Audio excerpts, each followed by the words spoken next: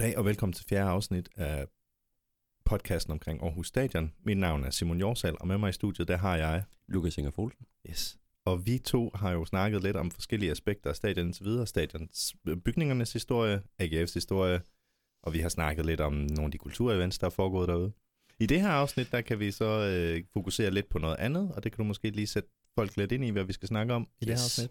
Fordi, som vi også har nævnt et par gange før, det er jo ikke kun fodbold, der har foregået ude på Aarhus Stadion igennem tiden. Det har også været alle mulige andre ting. Det er jo en af de primære brugere i dag i hvert fald, det er jo Aarhus Gymnastikforening. Mm-hmm. Så derfor vil vi fortælle lidt om primært andre sportsgrene, der har foregået ude omkring stadion. Så vi kommer lidt ind på noget atletik, og vi snakker om et landstævne. Vi vil snakke lidt om håndbold, tennis, og også komme lidt ind på noget boksning.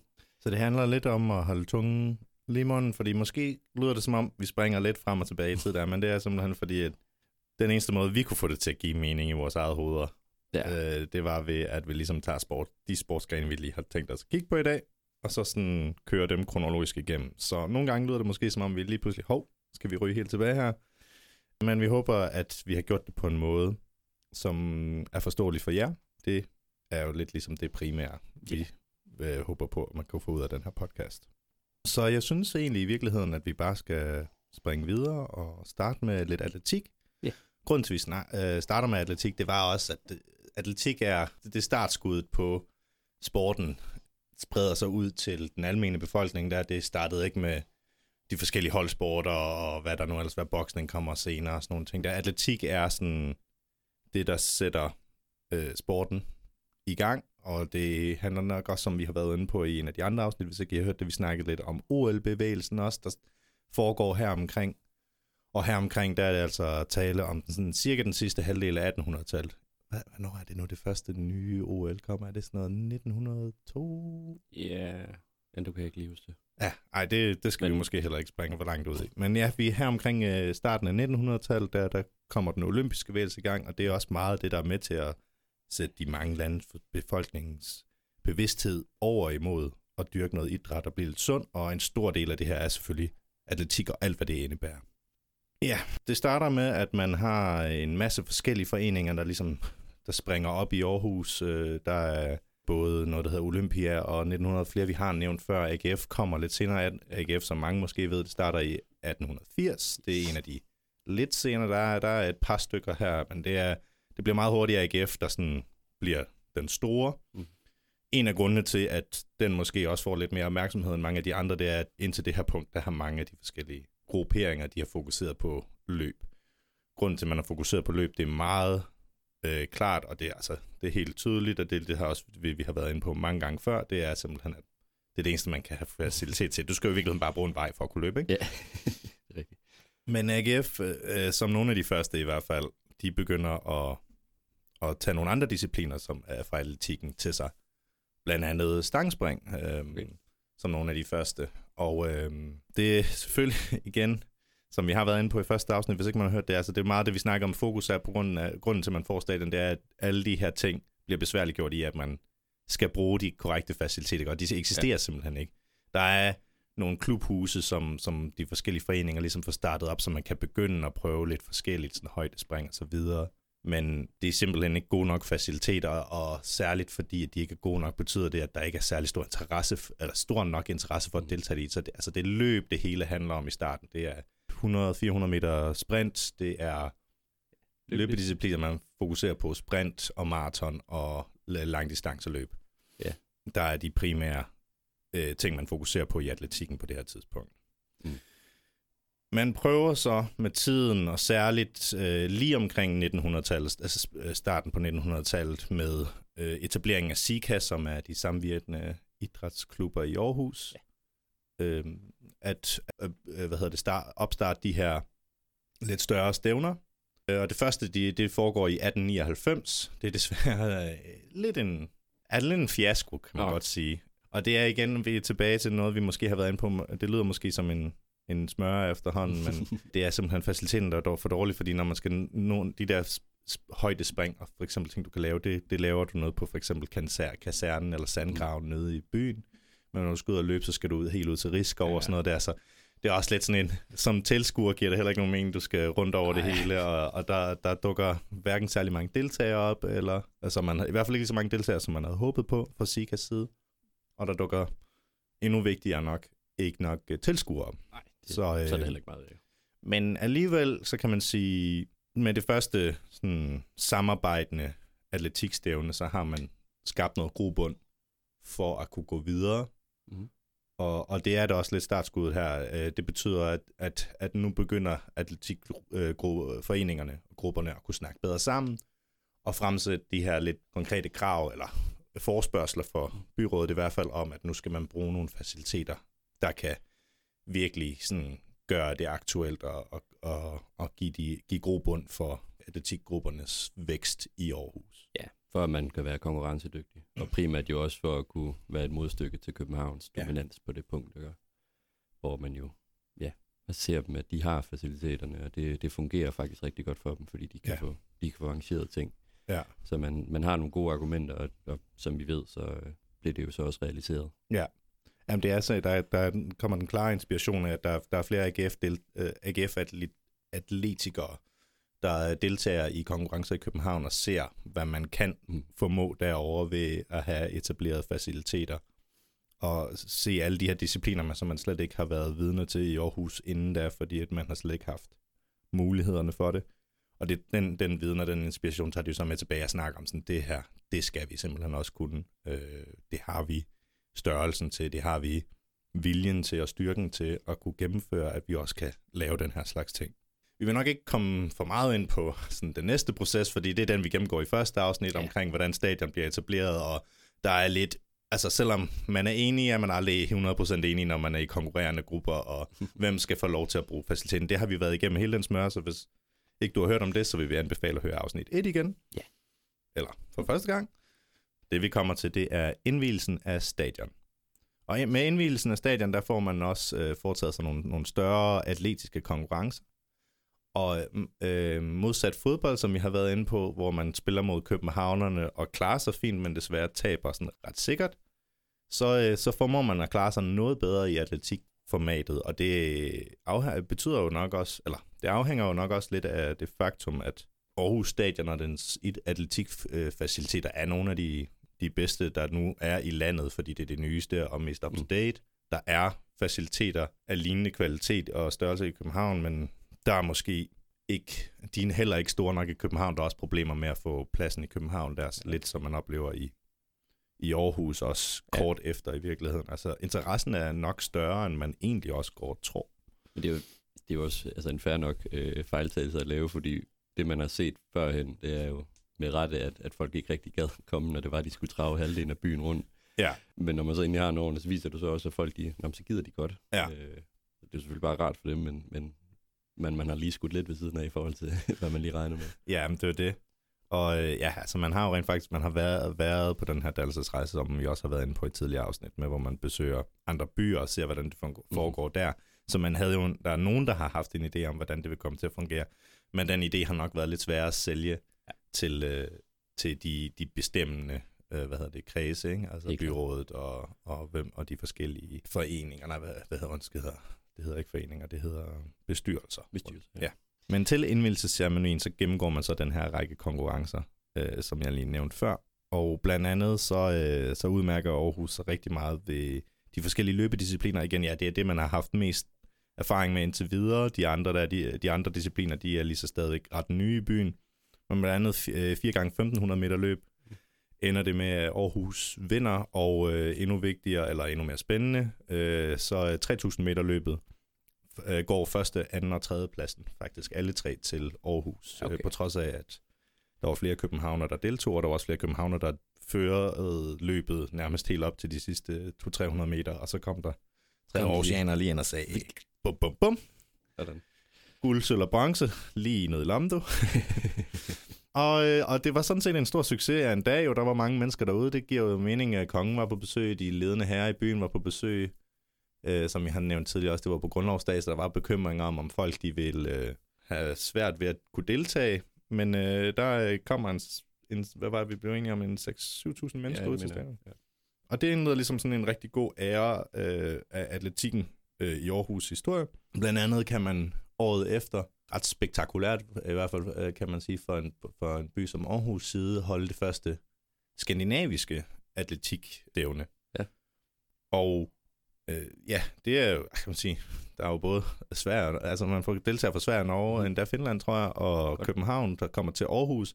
Og det er der ikke nogen by, der har formået at gøre endnu i Skandinavien. Det kan man sige, det er lidt et scoop. Ja, og et rigtig godt tegn på, at der er jo en idé med stadion her. Ja. Altså, jeg ved ikke, om det giver et pengeafkast eller ej for byens side i virkeligheden at holde sådan et stævne her, men om intet andet, så er det jo god publicity, ikke? Og PR er jo meget vigtigt. Særligt for en by som Aarhus, som voksede så meget i den her periode. Ja, helt klart. Jamen, stævnet forløber egentlig okay. Altså, det er et indendørsstævne, det foregår i marts. Det er for koldt til at holde konkurrencerne udendørs. Altså, folk bliver også inviteret. Det er ikke sådan, at man lige pludselig må rykke indenfor. Det var planen, at det skal være det indendørsstævne. Der er nogle enkelte problemer. Man havde ikke tænkt på, hvor mange deltagere, der egentlig skal være med, og derfor sådan indendørs løb var en... Altså, du kunne ikke lige alle kunne løbe på en gang. Nej, det foregår nemlig sådan, at man simpelthen foretager løbet i en enkeltstartsfacon, som jeg ikke ved, om jeg nogensinde har hørt om før. Nej, løb. Nej, ikke løb. Det plejer jo lidt at være sådan den her dramatiske afslutning, ikke også? Hvor alle ligesom sådan, og nogle gange så skal man tage et billede for at finde ud af, hvem der kom forrest og sådan. Det var så ikke lige tilfældet her, og det var simpelthen et spørgsmål om, at man havde lidt overvurderet størrelsen af stadionhallen. Det er særligt seniorerne, eller de voksne deltagere, der har problemer herinde, og der var noget med, at nogle af juniorløbende, vores faktisk Aarhus unge, de virkelig klarede sig rigtig godt. Der var der plads til, at flere kunne løbe ad gangen. Men ikke optimalt, men på trods af det, så er det jo en stor bedrift, det her. At være den første by til at gøre noget i Skandinavien er som regel en god ting. Ikke? Ja, helt klart.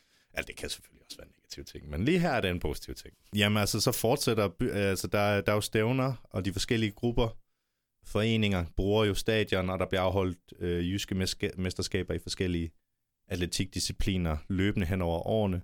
I 30'erne ser vi så også, at Aarhus og særligt AGF med samling ude ved stadion virkelig kan gøre et navn af sig og virkelig sætte en dominerende tone, i hvert fald i den ikke-københavnske del af dansk atletikdyrkelse, og måske også endda konkurrere med de københavnske atletikere. Særligt så kommer der kommer sådan en helt dynasti. Det var helt spændende at læse om, synes jeg faktisk. Det hedder Fisker-dynastiet, bliver det kaldt. Det var en gruppe, det starter med en, der hedder Christian Fisker, som virkelig dominerende vinder kuglestød, og så hans søn vinder hammerkast, og det er bare sådan sønner og brødre og fætre og sådan noget der. Jeg tror, jeg talte op til 12 forskellige navne, der havde vundet discipliner helt op til 70'erne. Altså, det var sådan 40 år, hvor de bare hæv trofæer hjem til Aarhus og til AGF specifikt. Så det er jo fornemt, kan man sige. Det er ret vildt. Og det starter så i 1930 med Christian Fisker. Og fortsætter vi derfra, så sker der bare en masse spændende ting derude. I 32, så er der den såkaldte kongepokal.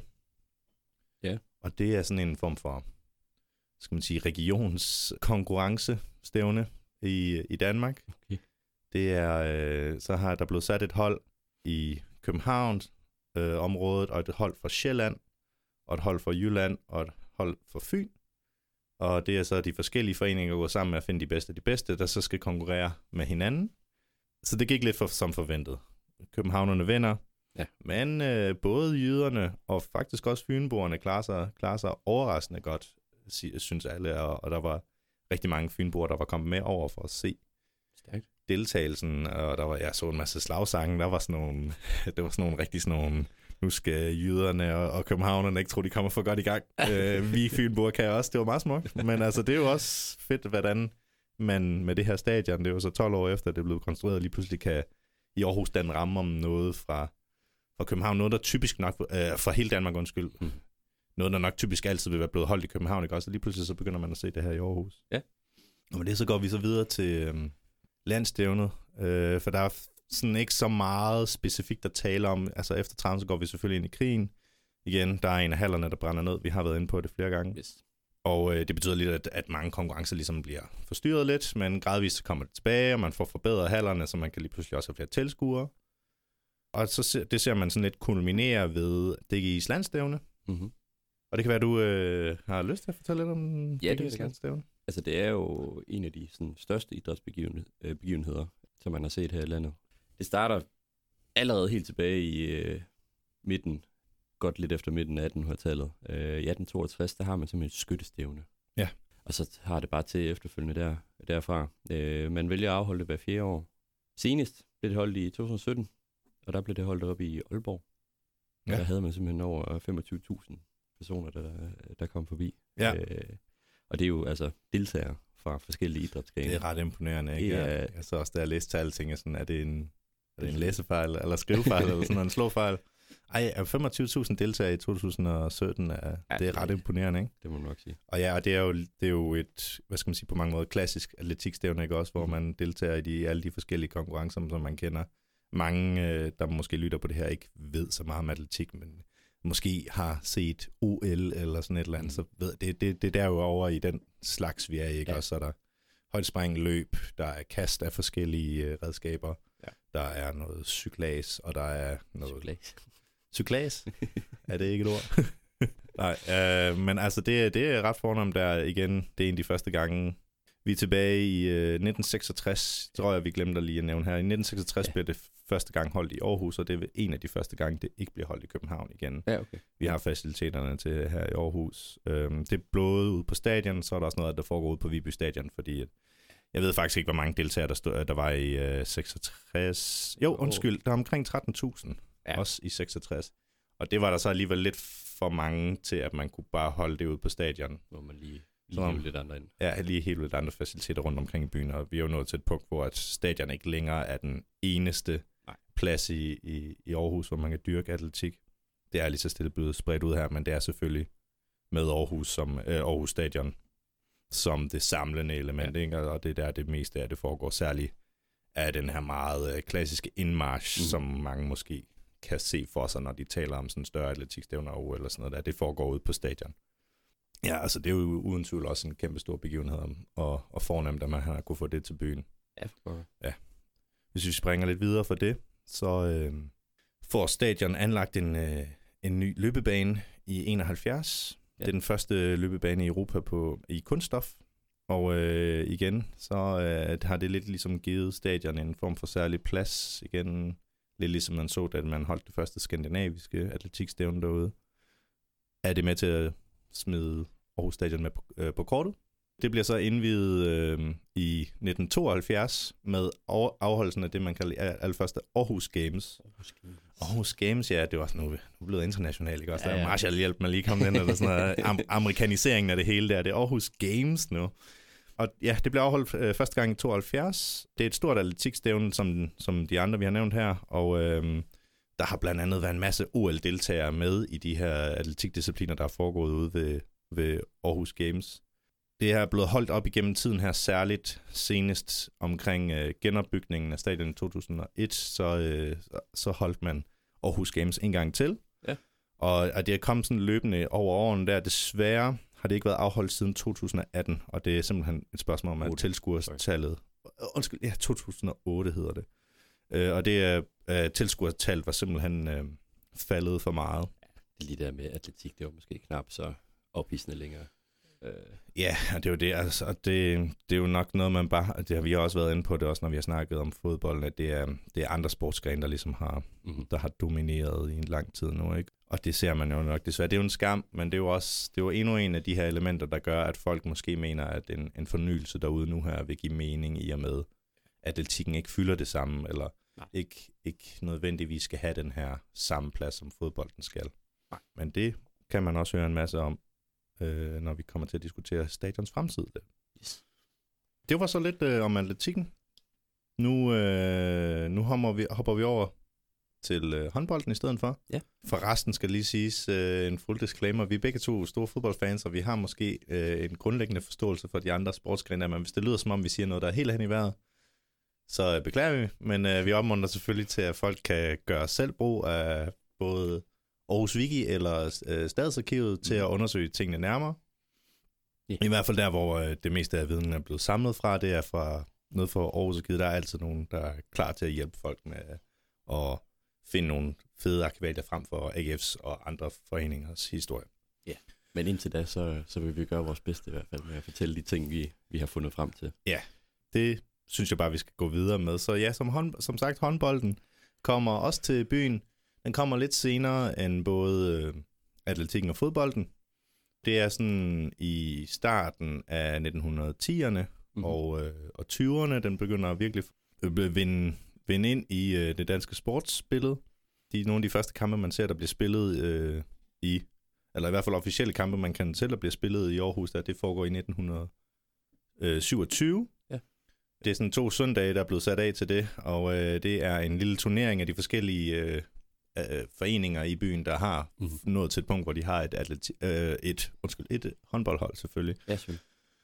Og mange af de her håndboldspillere, de består ikke af, altså man havde ikke på det her tidspunkt typisk en idrætsudøver i en klub, der holdt sig til en sportsgren. Det gælder så hverken for atletik eller fodbold eller håndbold eller hvad der nu ellers har været. Man var ofte lidt en multikunstner på den måde der, så mange af de første håndboldspillere, de bliver simpelthen består fuldstændig af fodboldspillere, der så har fået kendskab til håndbold med, man lige sådan de sidste 15-20 minutter af en træningssession, der har man lige fået en anden bold og fået at vide, nu skal I bruge hænderne i stedet for drenge. Det betyder så også, at det er sådan lidt en anden sport, man har den her gang. Er det noget andet sport, så gælder det så for de fleste sportsgrene, der de har udviklet sig meget over tiden. Jeg vil sige, håndbold er den, jeg har læst om indtil videre, der er foregået ude på stadion, der sådan har ændret sig mest. Ja. Særligt det der med, at dengang var forholdene til at kunne spille inde i stadionhallerne var ikke helt gode nok, så meget af håndbolden det foregår udendørs. Okay. Nogle gange på beton overflader, men også andre gange på græs. Det er nærmest en helt sådan separat sportsgren, men man kaldte det håndbold, og det var, det var blandt andet, jeg tror, det er simpelthen 11 mand, og man brugte fodboldmål til det. Og man brugte også en fodbold til det. man kan godt se, hvordan den ligesom har udviklet sig fra. Ja. Så er vi færdige med fødderne, drenge. Nu samler I bare bolden, og så fortsætter vi jo slag. Ja, og der er nok nogle af fodboldspillerne, der har været sådan rigtig glade, ikke? Og tænkt sådan, jeg kan ikke finde ud af at bruge mine fødder, og så lige pludselig fået at vide, nu skal I bare kaste med bolden. Så var sådan, yes! Men for at vende tilbage til den første lille turnering der, det var organiseret af Sika, selvfølgelig, som det meste var den her gang her. Det vinderne var et hold, der hed Old Boys. Og det var jeg tror altså, der stod ikke konkret, hvor gamle de var, men der stod, at det var, fordi de var lidt et seniorhold. Okay. Og de vinder så i finalen 4-1 over AIA, som er en arbejdergruppe. Eller en arbejderklub. Der kan man godt se forholdene, og hvordan spillet blev spillet, har jo nok ændret sig en lille smule i og med, at der blev scoret 5 mål i hele kampen.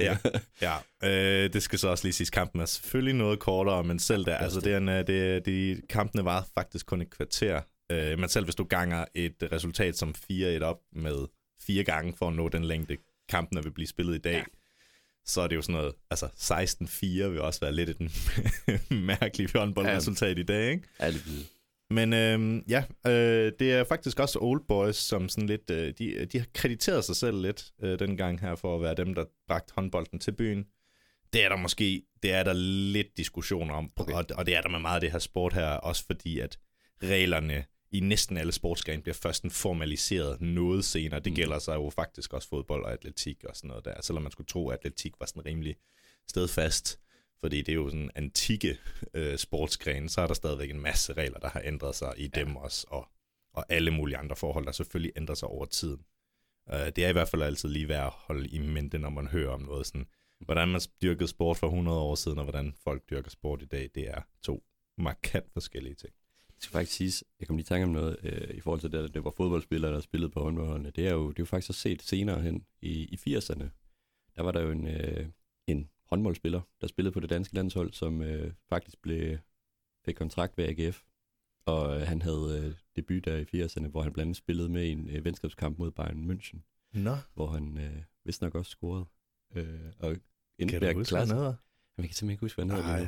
Men det er lidt sjovt. Det er selvfølgelig ikke noget, altså det er ikke noget, man bare sådan har droppet. Altså professionaliseringen af fodbold er jo der var det så selvfølgelig lige den anden vej. Ikke? Ja. Han havde spillet på landsholdet i håndbold, og så gik han, så spillede han lige et par noget tid med AGF. Ja. Det klarede sig okay faktisk, og så gik han tilbage og spillede håndbold igen. Man kan jo også sige, den der i dag, der jo i og for sig ikke noget, der skal forhindre nogen i at deltage i forskellige sportsgrene. Typisk er det jo bare, fordi det professionelle niveau er så højt nu, at du kan ikke dedikere tiden til mere end en sportsgren, så skal de være meget lige hinanden. Og så er vi måske ude i nogle løbediscipliner, hvor du godt kan træne en spurt på 100 og 400 meter, måske noget hækkeløb.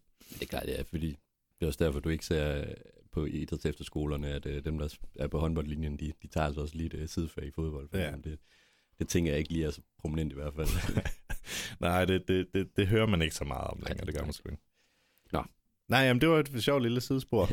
Men for at vende tilbage til håndbolden kort, ja, så altså sporten er ligesom de fleste andre, så starter den som også, altså sådan, den har også en fortid og var meget aktuel i sådan skolegården. Det var meget der, hvor mange spil faktisk blev udviklet til dengang. Det blev krediteret meget til at være Holger Nielsen, som er den, man siger lidt har sådan opfundet moderne håndbold, men han sat nogle formaliserede regler i gang, der ligesom med tiden blev til det, der var håndbold i dag. Så ja, det er jo en dansk sport. Ja. Den kan vi lige sætte, den ferie her. Ja, det tog noget tid, før vi virkelig kunne kreditere os selv, som er rigtig gode til den, men det er noget helt andet. Men det er vi jo så heldigvis blevet den dag i dag. Nu har vi jo rent faktisk både gode herre- og kvindelandshold og klubhold for den sags skyld. Populariteten omkring sporten, den hang også ret meget sammen med, at det var, nu nævnte jeg det selv lige, men der både var meget stor opbakning blandt drenge og piger. Mm-hmm. Det var meget mere dengang med, at man decideret kaldte sportsgrenen for sagde, at det var en mandesport, og det her, det var en kvindesport. Den diskussion kan man stadig have den dag i dag. Det vil vi ikke komme så meget ind på, fordi det er en lang diskussion, hvor vi nok ikke er kvalificeret nok til at kunne stille den op, men der er selvfølgelig stadigvæk den der diskussion i dag mellem herre- og kvindelandshold, fodbold og andre sportsgrene, om det nu er fair nok, at der er så store forskelle på særligt præmiesummer og penge og sådan noget. Men dengang, der var det endnu værre, kan man sige, på den måde, at man decideret sagde sådan, det her, det holder kvinderne så lidt fra, og fordi det er drengene, der spiller det omvendt. Men håndbold blev populært i og med, at det gav mening for både drenge og piger. Ja, der opstår nogle forskellige hold op igennem 20'erne og 30'erne, og det var jo så blandt AGF, de fik jo så først deres reelle håndboldafdeling i 1935. Og, det er overraskende sent, ja. Men der var simpelthen andre klubber, der fokuserede mere på det, og AGF var, kan man sige, der var også der var flere foreninger dengang, og der var måske også, altså der må man sige, hver eneste forening havde også kun en vis mængde ressourcer tilgængelige, så det tog noget tid, før håndbolden alligevel blev populær nok til, at AGF ville gå med ind i sporten. Det blev Aarhus, der dominerede håndbolden. Ja, jo, så. Det gør det nemlig. Det er helt klart Aarhus, der sådan i jysk format er det den skelsættende by for håndbold i Jylland. Det er igen, altså vi har det føles som, når man siger det for mange gange, måske behøver jeg heller ikke i talsætte det hver gang, men det er jo sådan, konkurrencen er mellem resten af landet og København, ikke også? Men Aarhus er helt klart det dominerende jyske hold. Og det er blandt andet både herre- og dametrupperne fra AGF og det, der hedder VRI, eller man kalder VRI. Jeg er bange for, at jeg ikke engang kan fortælle, om den eksisterer længere den dag, men det hedder Vejlby Rigskov Idrætsforening. Ja, det er selvfølgelig godt. Ja, de klarede sig igennem 40'erne, 50'erne og tilbage fra 30'erne også. De klarede sig enormt stærkt i håndboldsammenhængen. Det når endda så grelt, at byens faciliteter og stadions faciliteter ikke kan følge med, selv ikke de opgraderede faciliteter, man laver efter, at stadion brænder ned, de er ikke længere nok, så man bygger blandt andet det, der hedder Annexhallen, ligger ude ved Rigsvangen, som mange bysbørn kender den måske, for den, der er ved siden af Aarhus Fremads hjemmebane.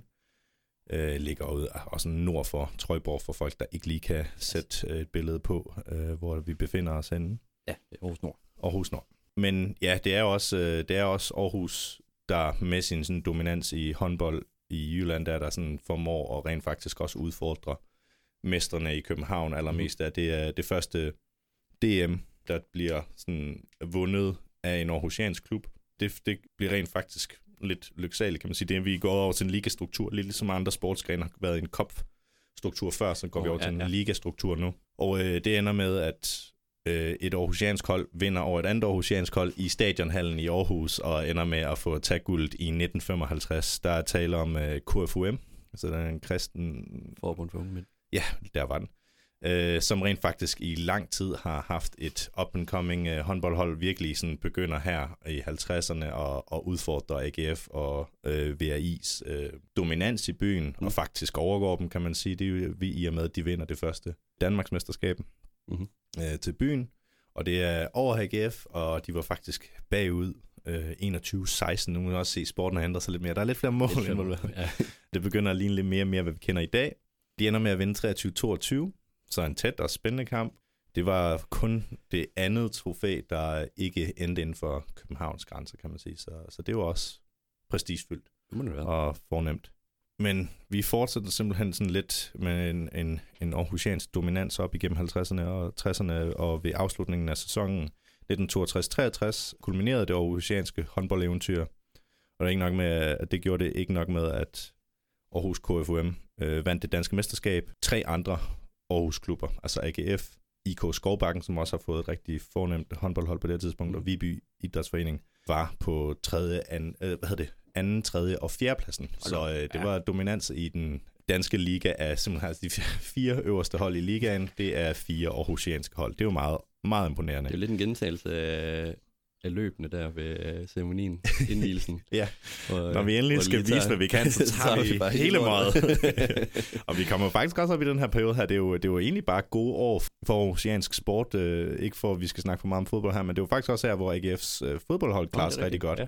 Så på den måde, kan man sige, det er særligt AGF. Det var så ikke mesterskabet, de fik i håndbold, men at være på andenpladsen af sølv er jo et fornemt resultat, ja. Rimelig gode skældsætning. Ja, og det med, at der er bare flere hold, der klarer sig godt i byen. Det var spændende tider, og der var også høj opbakning om, der var pakket tilskuertribuner til de fleste sportskampe, eller sådan kampe i den periode her.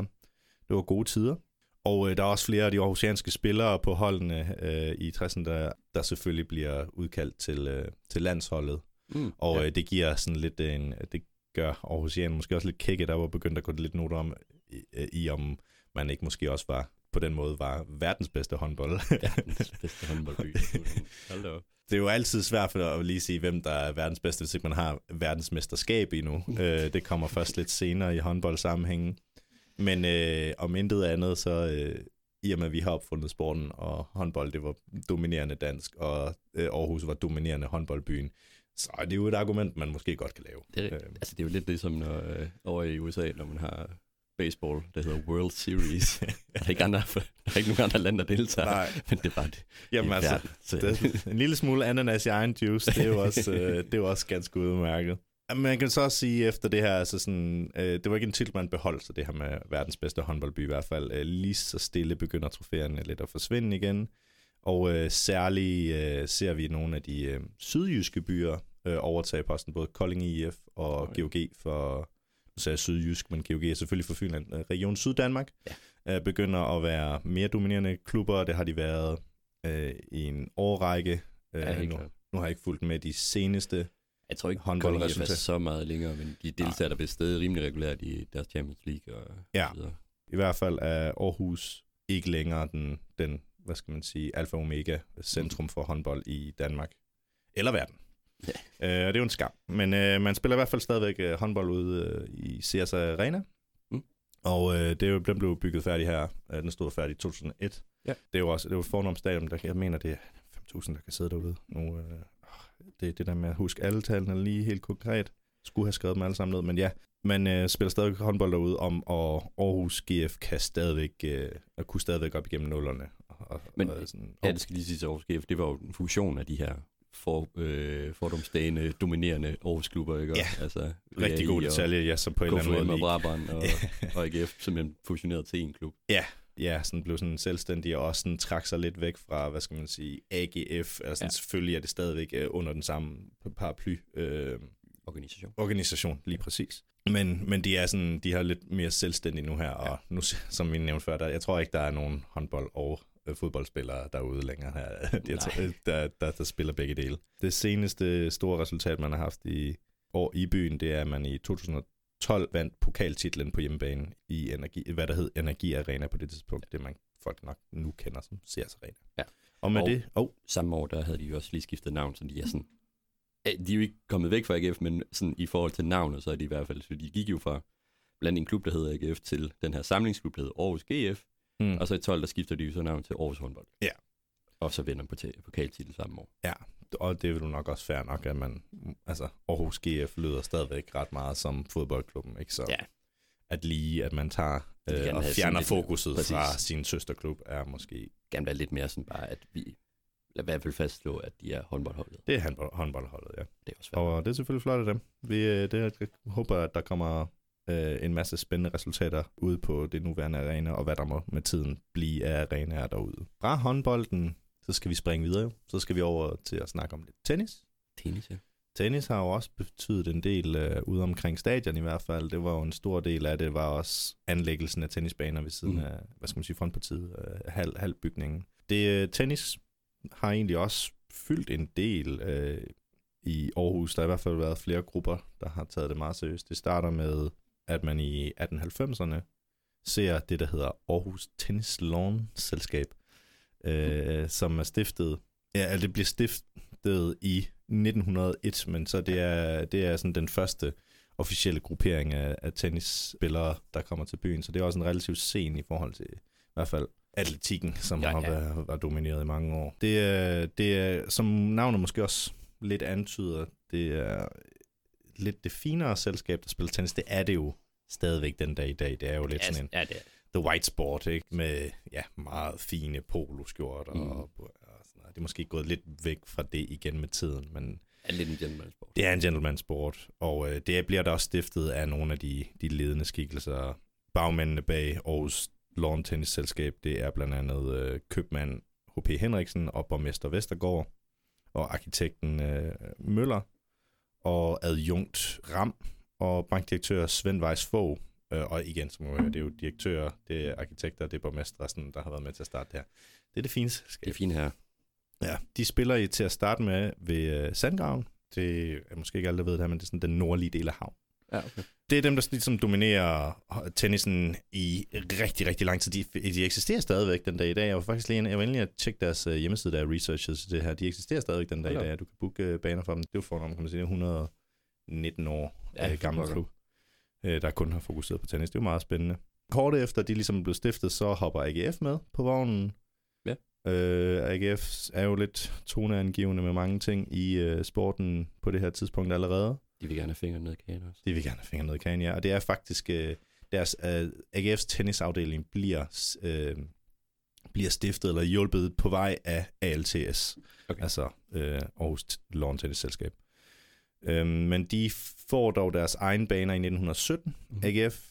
Og der kommer til at være sådan lidt en... jeg har ikke lyst til at sige klassekamp mellem de to grupper, men AGF er 100% i hvert fald i forhold til ALTS en arbejderorienteret klub. Og det er også arbejdere, der spiller sporten for AGF, hvor at det er den mellem til høj middelklasse, der spiller for ALTS. Og de er også bedre, de har haft bedre faciliteter, de har haft længere tid at træne på, og det er dem, der kommer til at sætte tonen for aarhusiansk tennis.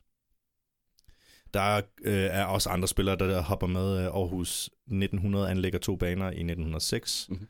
Det gør man mellem, hvor stadion ligger nu her, og ud til Tangkrogen. Ja. I det lille stykke skoven, der er der, ud mod Tangkrogen. Det blev anlægget i 1906, men det må allerede 2 år senere fjernes, fordi de lagde det ved siden af den gamle sporvognsremise. Remise, så vidt jeg ved, er vist bare en garage. Ja, det er der, hvor du kører ind, og så vender sporene. Det er sådan en cirkel, hvor du kan... Så hvis du har et frontparti, så for at du skal vinde, kan køre rundt, så kører man simpelthen ind på en remise, og så kan man dreje hele vognen. Jeg er glad for, at du retter mig, for jeg havde forstået det, som om det bare var en garage. Jeg tror dog også, at det er der, hvor der ligger noget garage typisk også. Du kan køre den ind, og så kan du på de her spor. Ja. Remiserne har været en del af rundt omkring i byen. Faktisk, jeg kan lige trække den over til 2. verdenskrig. Besættelsen, der er en del af remiserne, de bliver saboteret helt vanvittigt meget. Det var nogle af dem, der blev sprunget allermest i byen. Det var simpelthen sporvognsremiserne. Ja. Ja, det kunne man godt forestille sig. Det går ofte ud over sådan noget... Ja, det er pissetærmt, så skal du ikke vinde i en tog. Jamen det er jo det, så skal du bare springe en ting i stykker der, så har du bare ødelagt al transporten i byen. Ja, der har så også ligget, som du siger, der ligger nok remiser rundt omkring, men der har så ligget en herude omkring i skoven ude nær ved Tangkrogen. den skal så udvides, så det ender med Aarhus 1900. De allerede mistet deres baner sådan 2 år senere. Det er så surt. Ja, det er lidt surt, tænker jeg, at de har fået penge af byrådet til at anlægge de her baner. Ja, det var vist sådan noget 750 kroner, men det var også en slags penge dengang. Ja. Det er også en mandedomineret sport i starten der, men med tiden så kommer der kvinder med. Det er dog ikke helt uden brok. Der er blandt andet stifteren af, formanden af AGF's tennisafdeling, som jeg selvfølgelig ikke har skrevet navn ned på lige nu her, men det var mest citatet, jeg var ude efter også. Han skrev, at sporten, det egnede sig ikke til det svage køns ellers fortræffelige egenskaber, og damerne havde nok i deres gymnastik. Ja. Jeg forestiller dig at smide den dag i dag. Ja, der skal sikkert være en eller anden derude, der ikke kan holde sig tilbage på det. Hvor jeg tænkte sig at sige det om tennis, altså sådan om nogen sport, sådan, det er han altså ikke til deres ellers fortræffelige egenskaber. Wow. Men jeg havde kun brug for lige at have det citat med, fordi det stussede jeg simpelthen så meget over, da jeg stødte på det. Det er et fantastisk citat. Ja, altså vi går op igennem 20'erne, og hvor så får de nogle bedre faciliteter til tennis. De ligger ude omkring stadion også. ALTS fortsætter med at være den klart dominerende klub i hele byen, og den fortsætter med at være domineret af det bedre borgerskab, lad os kalde det. Men der bliver jævnligt holdt turneringer alligevel mellem Aarhus 1900, AGF og ALTS, som er de 3 dominerende tennisgrupper i byen. Stadion får så også en ret essentiel rolle med tiden, kan man sige, at indtil videre har også lidt ligesom ALTS' navn lægger op til det, lawn tennis, det foregår udenfor. Ja. Og folk, der følger tennis, ved jo nok allerede i forvejen, at det kan nogle gange være lidt presset, det der med at holde tennis udenfor. Fordi det er en sport, der ikke egner sig så godt til dårligt vejr.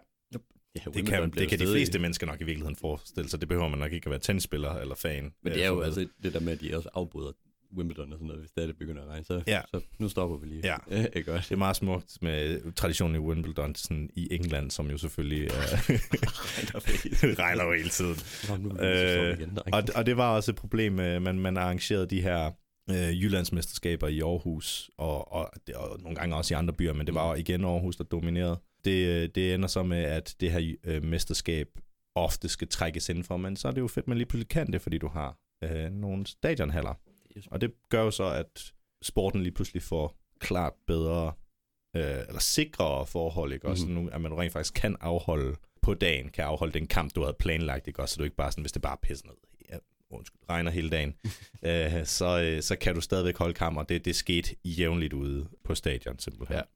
For eksempel, et eksempel er 1922, hvor landsmesterskabet faktisk skal spilles i Aarhus, fordi man lige pludselig, man ved, man kan bruge stadionhallerne som backup, og det ender der også med, at alle kampene bliver spillet i stadionhallerne, ja, okay. Fordi vejret bare ikke var optimalt til at spille tennis i udenfor. Det er meget smart.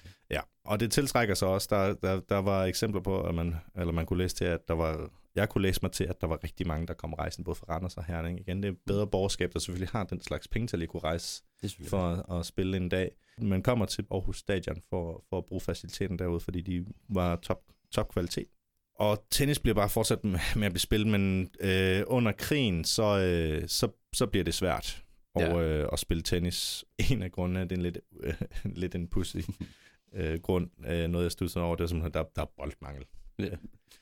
Det er skudt væk hele tiden. Det er skudt væk hele tiden, eller de går i stykker. Gummi var også en vare, der skulle bruges til krige. Det er bare svært at forestille sig, at lige tennisbold, det er det, der har presset produktionen. Det er det, men det var nok det var et problem, der var stort nok til, at det simpelthen blev sådan, der blev skrevet om det i læserbrev til aviserne, og i deres eget tennisblad, udgivet af LTS, der var det var en katastrofe med mangel på bold, især lige 42, da man skulle holde DM i byen. Også ja. Men ellers så, tennisen, den rykker så faktisk lidt væk fra stadion, og har derfor valgt ikke at gå meget mere ned i det efter krigen, der spiller man tennis alle mulige andre steder i byen og sådan noget. Men det er stadigvæk noget, der ligesom, altså man kan se i landskabet ud, som jeg har nævnt før, der er jo stadig tennisbaner omkring stadion og sådan noget. Ja. Så med det, så synes jeg, vi lige skal runde tennis af, og gå over til den sidste sportsgren. For der, hvor du bruger gentlemen, der spiller tennis, til arbejderne, der slår hinanden i ansigtet. Der er selvfølgelig tale om boksning her. Yes. Ja. Boksning er jo en ret særlig sportsgren i den forstand, at der er vold involveret i holdsport og sådan nogle ting der, men det er sjældent, at formålet er at banke dine modstandere. Ja. Det betyder også, at starten på boksning er lidt problematisk. Ja, det er lidt svært at komme i gang. Ja, mange ser brydning som et mere elegant alternativ. Fordi brydning, at man bryder, så man kæmper, og man har det hårdt med hinanden, men man ser ikke fuldstændig havet ud bagefter. Nej, og slår her. Man har ikke slået sin modstander. Sådan antikken, ikke? Og bryder og sådan noget. Det har lidt med nogle andre sådan, kulturhistorie, hvor boksning, det er jo, hvor folk de bare står og banker hinanden. Det er i hvert fald, altså det der er mange, der argumenterer for, at det er det i hvert fald ikke længere, men i starten, hvor boksning kommer frem, det er cirka samme tid som mange af de andre sportsgrene, vi har snakket om. Her vi snakker slutningen af 1800-tallet, 1880'erne, 1890'erne. Det er særligt blevet stort i England, eller Storbritannien generelt, og lige så stille drøser det også over på mainland Europa og spreder sig til Frankrig, Tyskland og senere Danmark også. Men det er simpelthen en sport, hvor folk kigger på det og siger, okay, at det her nu også noget, vi gerne vil dyrke, eller sådan formalisere og dyrke på en måde, hvor folk ligesom betaler til foreninger for at komme ind og slå hinanden til plukfisk. Så nej, i lang tid der var brydning simpelthen det mere elegante alternativ for mange foreningsledere og bestyrelsesmedlemmer og sådan noget der. Så boksning, den har lidt en hård også i start. Men lige så stille, så ser vi simpelthen, at interessen vokser. Det handler nok også meget om, at vi ser stadig den her hårde urbanisering og en enorm eksplosion af arbejderbevægelsen, ikke? Og arbejderbestanden i de større byer. Og den bliver særligt i starten, da den kommer til Danmark, set meget som en arbejdersport. Ja. Og derfor selvfølgelig også set lidt ned på, ikke også? Det er jo klassisk, at dem, der sidder på de ledende positioner rundt omkring i foreningerne, og sådan noget, det var meget i starten. Igen, det bedre herskab, som vi lige snakkede om. Det er jo også en nem måde ligesom at pointere, prøv at se deres barbariske tilstand. Ja. Udover når de er beskidte arbejdere, så går det ud og tæsker hinanden efterfølgende. Ikke? Jamen, det er en rigtig god pointe, fordi det bliver endnu mere sådan iscenesat af det faktum, at de faciliteter, man havde inden stadion, altså i den allertidligste start af boksningen, altså det var vitterligt i rum, hvor der nærmest ikke var plads til mere end den ring, de skulle slås i, og så dem, der måtte være tilskuere, de skulle sådan hænge ind af vinduerne og sådan noget, ligge i lag oven på hinanden. Det var meget sådan, puha, se hvad pøblen har gang i. Ja. Det er selvfølgelig stadigvæk en hård sport. Det er en sport, hvor der bliver gået til den, og der er også mange, der måske rynker på brynene eller næsen af den i dag, men om intet andet så steg prestigen med boksning. Ja. Virkelig meget hen over årene. Men og det sker simpelthen ved, at boksning bare kommer med på programmet på grund af den stigende popularitet. Særligt er der den første aarhusianske Danmarksmester, Holger Jensen. Han han var 18 år, deltog, han var fra Aarhus Atletklub, AAK, som var en primært brydning og bokseklub, som blev etableret her i starten af 1900-tallet også. Han blev sendt med færgen fra Aarhus, står i København, går ind, banker alle modstandere, tager hjem samme aften. Og det gør han så lige i 17 og 18 år, så han vinder lige 3 Danmarksmesterskaber i streg. Sådan. Meget, meget fremragende. Men på trods af sådan en enkelt aflejer som Holger Jensen, så var det igen København, der dominerede sporten. Altså Aarhus var virkelig også i den her periode en hård arbejderby omkring Vestergade og Amaliegade, sådan nogle rigtig hårde arbejderkvarterer. Ja. Måske mange, der kender deres Aarhus-historie, også ved, at det var den hårde del af byen dengang, det der så... Ja, Vestergade den dag i dag, og Vesterbro Torv også, det er jo sådan, ikke den hårde del af byen længere med gentrified igennem. Dengang så brugte man faciliteten derude, og det fortsatte man sådan set lidt med. Stadion kommer selvfølgelig, at man begynder at bruge stadion. Problemet er bare, at det arbejdere, der deltager i den her klub her, de har ikke pengene. Kontingentet er meget, meget billigt i AAK, og de har simpelthen ikke pengene til at kunne organisere sporten ude på stadion, når det kommer til, selvom de egentlig har lov og rettighed til det, og faciliteterne er bedre derude. De har simpelthen ikke pengene til det. Så de fortsætter med at gøre det meget hernede i den vestlige del af centrum. Så kommer den så tilbage på stadion, fordi den simpelthen bare eksploderer i popularitet i slutningen af 20'erne. Så begynder man simpelthen at gå ud på stadion igen, og der er blevet afholdt rigtig, rigtig, rigtig mange kampe derude igennem tiden. Der var jo blandt også en anden fra AAK, der begyndte at dominere lidt, eller i hvert fald vise sit værd. Det var Jens Nielsen. Ja, Også en oceaner. Ja. Der simpelthen kunne gå op og lyste på international niveau. Ja, det begynder man faktisk ret tidligt med i byen, at kunne være ikke bare deltage i europæisk sammenhæng, men rent faktisk konkurrere på lige fod med mange af dem. Mm-hmm. Du nævner rigtigt nok Jens Nielsen fra AEK, ja. Han deltager, vi snakker her, det er midt 30'erne, det her sådan omkring 36, deltager han i OL i Berlin jo. Meget famøst OL dengang, og han er også med i Europamesterskabet i 38, det mener jeg foregik i Milano. Men han var sådan set ikke engang den eneste. Der var også makkerparret Gunnar Andreasen og Poul Jensen fra FAK, som er den anden større bokseorganisation, der starter i Aarhus. Og han har også selv sin egen kammerat fra AAK, altså Jens Nielsen, og Henning Gustafsen fra AAK er også de to sådan rigtige bokser-aces, som de har i AAK. Det synes jeg, FAK, det var Frederiksbjerg atletklub. Ja, det er en rigtig god point. Så lidt mere sådan bydelsklub, hvor AAK jo var hele byen. Ja, der er på det her tidspunkt en ret stor forskel mellem den her, det kalder man kalder det amatørboksning stadigvæk, selvom man deltager i de her turneringer, så kalder man det stadigvæk amatørboksning. Det er fordi, det står i kontrast til det, man kalder pengekampen eller professionel boksning. Ja, okay. Det er de her, som man måske, når man tænker boksning den dag i dag, det man ser på tv, er mere, altså det er forgængeren til det her, hvor man har en bokser, og så er det en meget promoted match, og så skal de mødes med en anden famøs bokser, og så er det sådan pay-per-view, lige præcis, den slags.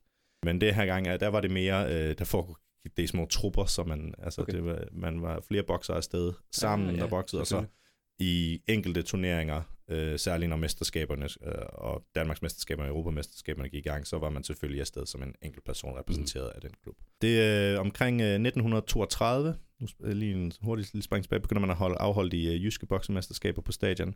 Altså stadion bliver virkelig et samlingspunkt for boksningen i Jylland igen. Altså det er lidt sådan historien, vi har lært i dag. Det er simpelthen, at med stadion, der gør man Aarhus til centrum for sporten i Jylland, i hvert fald for en periode. I hvert fald og i de her sportsgrene, vi har været inde på nu her. Turneringen, det jyske boksemesterskab, bliver arrangeret ved, at man har repræsentanter fra Aalborg, Aarhus, Esbjerg, Vejle til at starte med. Der kommer flere byer med senere hen. De mødes så med deres bedste boksere hvor en enkelt søndag og en gang om året, hvor man så kæmper. Det var et kæmpe stort problem i starten, særligt da det starter med at komme til stadion, fordi at stadion i Aarhus, fordi at det betød simpelthen, at det var sådan en knockout-turnering. Ja, okay. Der skulle spilles over en dag, ikke også? Du kan godt sådan ret hurtigt, sådan, når man tænker på boksekamp, det er sådan noget med, når man ser det i dag, så er det sådan noget, de træner et halvt år op til, hvis ikke mere, ikke? Eller altså, nogle gange måske mindre, men i lange perioder så træner op til en specifik kamp, som skal spilles på en dag, og så er der forskellige kampe over for hinanden. Men det her, det var en bokser, der skulle deltage i en knockout-runde over 4-5 kampe på en dag. Altså de sidste par kampe, du er ikke i et liv længere. Ej, det må have været ordentligt hårdt. Så det er først fra 37 frem, hvor man begynder at arrangere turneringen over flere søndage, så der kan være noget restituering, at arrangementet virkelig bliver populært, og det stiger bare med, at op igennem 30'erne, at bliver afholdt hvert år. Og så igen ikke under krigen, og heller ikke lige umiddelbart lige efter krigen, men med genopbygningen i 50'erne, er det noget, der trækker 2-3.000 gæster, det her jyske mesterskab. Man afholder også internationale stævner mod norske og svenske bokseklubber. Man har også tidligere haft besøg af engelske og tyske. Ja. Altså det er ikke kun en stor bokseby i Jylland. Der er rent faktisk international trafik. Ja, det er lidt. Ja, FAK, som du nævner, altså Frederiksbjerg Atletklub, den bliver gradvist den stærkere og den mere dominerende klub i Aarhus, der er særligt med, at det sværvægteren Erik Jensen i 40'erne og begyndelsen af 50'erne, der virkelig sådan, altså, sætter et stort navn i bokseverdenen der. Han vinder 6 jyske mesterskaber og 4 danske mesterskaber i 40'erne og deltager i OL i London i 1948. Okay. Og en anden, der også lige hurtigt værd at nævne, det er Jens Andersen, en mellemvægter.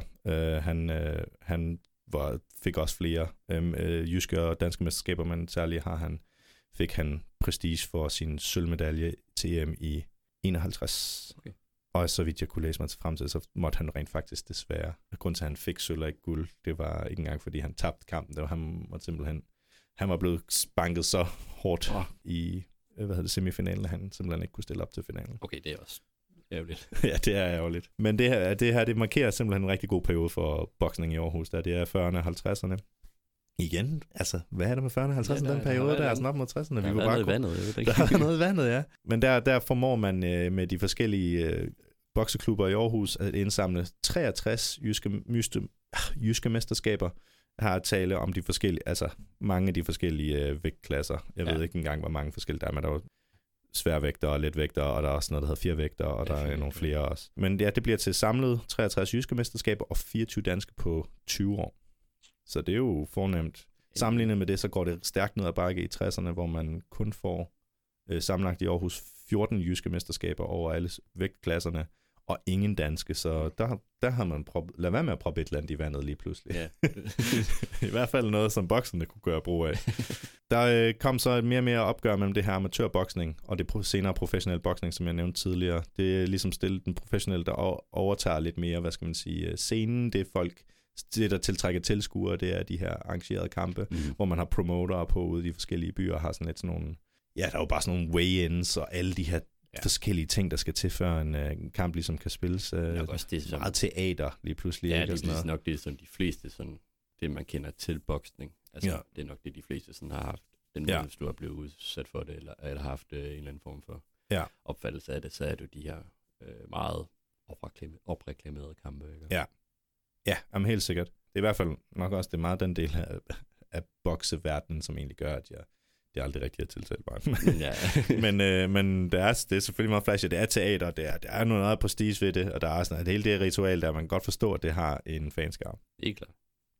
Man ser også, på trods af det her opgør med, altså sådan, med opgør mener jeg simpelthen, at populariteten af amatørboksning, altså de her stævner og sådan noget med klubberne, der deltager mod hinanden, det får mindre og mindre interesse blandt folk, men faktisk ser man også lidt det samme med professionel boksning. Selvom man får nogle store kampe hævet til byen, blandt andet i 1980, hvor at verdensmesteren Ayub Kalule, jeg håber, jeg siger det rigtigt, fra Uganda kæmper imod sydafrikanske mester Bushi Bester, som tiltrækker sig en masse mennesker. Det bliver spillet foran indgangsportalen til stadion. Det er en rigtig fornem kamp, hvor der kommer mange derude. Det tiltrækker sig endnu mere opmærksomhed, fordi at Bushi Bester, som jo han er en del af, han bliver sådan identificeret som en del af apartheidstyret. Ja. Så der kommer også lige pludselig noget ind, der kommer nogle protester imod det. Det er jo første gang, vi har set det. Det er jo ikke første gang. Vi kunne bare ikke lide apartheid, og med rette ikke lide apartheid. Fremadrettet, så begynder boksning sådan lige så stille at miste i publikum popularitet. I hvert fald, der er mange, der snakker om, at det er simpelthen fordi, du får de her pay-per-view-kampe, og det lige pludselig bliver ikke længere det er ikke længere arbejderens sport. Det er i hvert fald ikke at se det, fordi nogle af de her kampe kan være rigtig, rigtig dyre at komme ud og se, ikke? Der kommer lige pludselig meget mere sådan flashiness og sådan rigdom ind i sporten, end hvad man har set fra den start i hvert fald. Lige så stille så boksning spreder sig ud over at være mere dominerende i Jylland, end at det bare er Aarhus, der kan finde ud af det. Vi har dog haft et par enkelte mester, der har både været, igen er det navn, jeg håber, jeg siger det rigtigt, Rashid Laval, og Lars Lund Jensen, som var i 80'erne blandt de bedste i landet. Først var Lars Lund Jensen Danmarksmester. Det var i letvægt. Og så året efter tager Rashid Laval frem. Han var nok også den mest talentfulde, men han havde desværre nogle op- og nedture. Han understreger sit talent ved at have været millimeter fra at tage verdensmestertitlen mod Manning Galloway i 91. Okay. Udover det, så er Aarhus status som boksecentrum sådan faldet lidt også, når større boksekampe bliver arrangeret i dag, så foregår det meget i enten sådan noget Aalborg, Herning, Randers. Messecenter. Ja, så lidt bedre faciliteter til det også måske, ikke? Muligvis, ja. Altså stadion, eller jeg ved ikke, om Park Arenaen rent faktisk er velegnet til den slags. Ja, man kunne sikkert godt sætte det op, ja. Man kan sikkert nok godt sætte det op, ja. Men jeg tror helt klart, at der er nogen, der... Altså, det er jo ikke det, der har været i fokus. Med sådan noget som Messecenter Herning. Der er der muligheden for at virkelig sætte sådan et rigtig stort kamp op. Ja. Jeg forestiller mig, ikke? 100%. Og det er jo også fint nok, at altså, man har faciliteterne i nogle byer til at tage vare på ting bedre end andre, ikke? Ja. Med det sagt og det punktum sat omkring boksning, så er vi vist også ved at være nået til et punkt, hvor vi skal runde af, før det bliver alt for langt, det her. Ja.